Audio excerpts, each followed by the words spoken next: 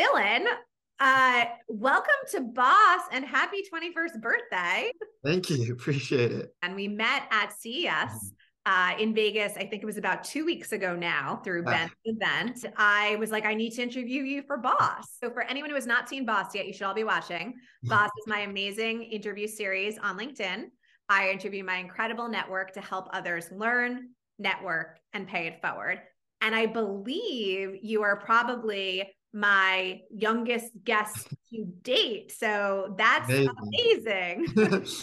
I just turned 21 last week, so I'm excited. First and foremost, I'm from Silicon Valley, so at an early age, always drawn to start companies and really interested in business. So I'm a USC student, studying business administration. But beyond that, USC is my kind of least of my concerns. So I'm a content creator. I have over 1 million followers. I make music. I used to work pretty closely with Warner Music Group.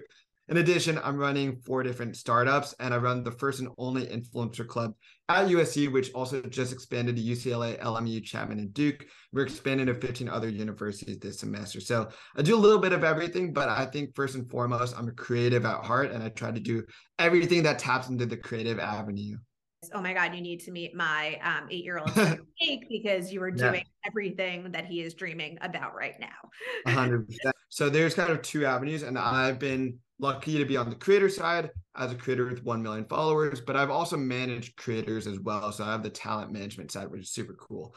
In terms of content for myself, I started on a platform called Musically back in 2016. I was getting bullied in middle school, and I wanted to show other people that there's others who relate to them. So I was live streaming for 8 hours every single day, doing my homework on my live streams and really interacting. And I think I was able to build such a strong following because I was vulnerable on social media as well as very authentic. I was able to talk to anyone and everyone on my following, and I've gone on tour on social media since then, and it's so cool to see parents coming up to me saying that my content has saved their children's lives, and that's been something that's been told to me a lot of times, which is super inspirational. In terms of me managing creators, I managed a creator named Lil Huddy, who now has about 50 million followers himself. I got him from 200K to 5 million followers in a year and a half. He's now massive. He dated the second biggest TikToker, Charlie D'Amelio, for a bit. So I managed him, and that was such an authentic relationship. We were both friends. We were doing live streams, every single day together and collaborating with each other. I love that. And so you mentioned TikTok from a channel Yeah. perspective, like where do you lean in? Yeah, I started on Musically, and that was very short form content. So the biggest kind of avenue was lip syncs on that platform. Now, I mean, I'm verified on Snapchat, so I love Snapchat. It's an amazing platform because it's so authentic and so natural, which is something that I've always been on social media is like I really want to show people and be an open book for others and really inspire other people. So Snapchat is something that I'm posting heavily on.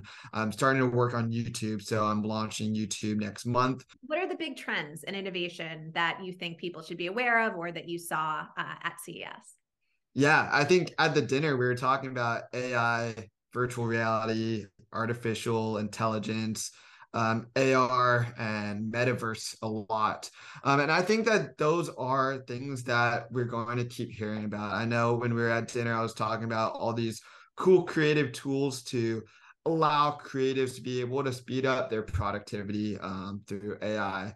I know ChatGPT is blowing up, and that's something that a lot of creatives are using for script writing or copy.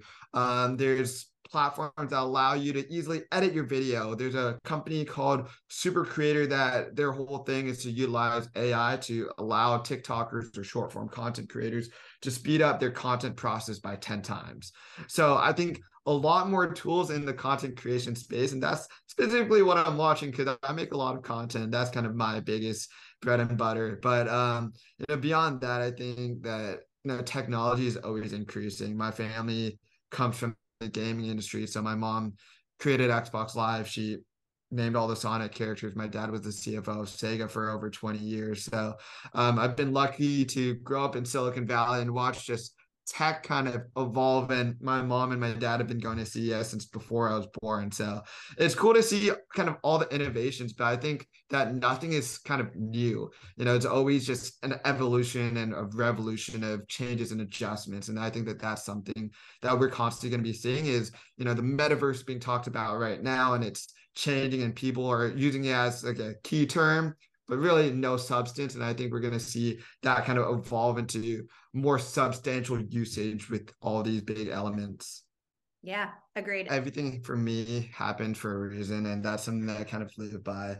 I'm someone who tries to push myself every single day to move one step forward to my goal. And that's kind of a thing that I've lived by for the last few years. I mean, for being in Silicon Valley, it's obviously the heart of technology. And I was fortunate to go to a privileged high school where the people around me, their parents were all VCs and top venture capitalists and, the biggest names of technology in Silicon Valley.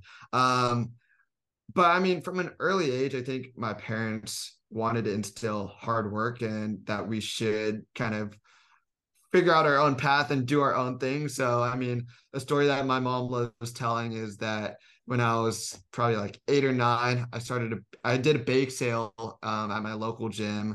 Sold about $200 of cookies that I baked, and then from there I gave it all away to a charity. So, I mean, I think at an early age I've always had such an entrepreneurial spirit.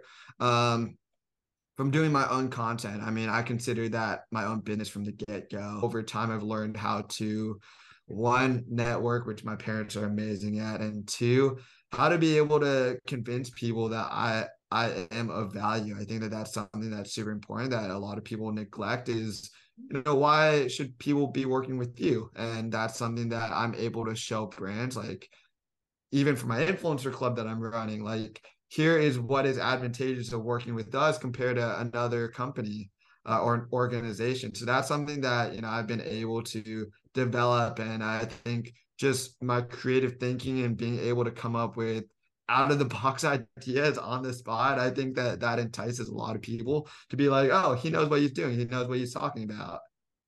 I love that. And I'm curious on that note, like how do you measure it, or what are the metrics that even some of those firms cared about? I'd say it has evolved, and the creator space is constantly adjusting. Back in 2016, it was more about, can you provide me a positive ROI that I'm going to track all of your engagement and your clicks, and if I don't get my money's worth, then I'm not going to work with you ever again. And that's how brands kind of saw things. So it was very transactional, and I think now brands are kind of seeing the importance of building relationships and not just one-off deals, which a lot of brands did in the past, but more long-term partnerships where they can use your name, image, likeness. They can utilize you for UGC content.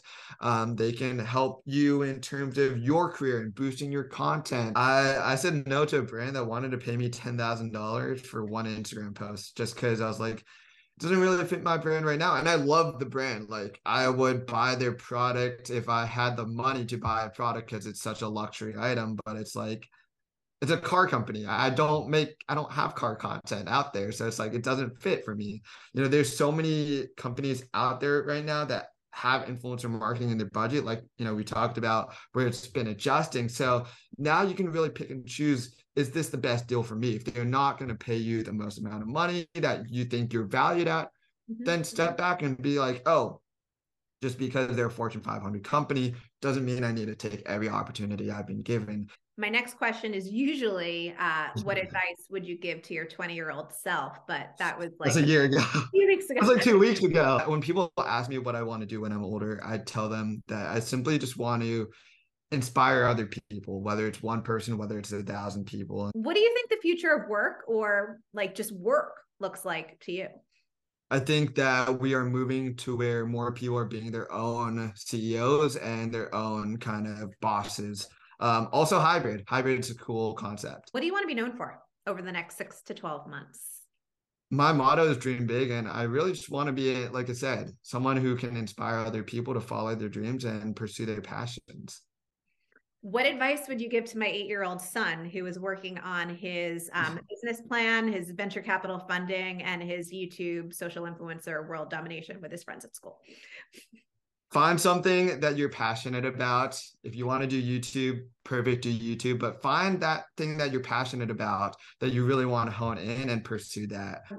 What do you think about Mr. Beast? Because that's on in my house a lot. I think he is an amazing person for young children to aspire to be, because he does a lot of charity work.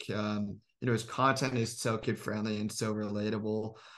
Actually, I don't know about relatable because he's spending like $1 million per video, but I mean, his videos are what people aspire to have in content creation.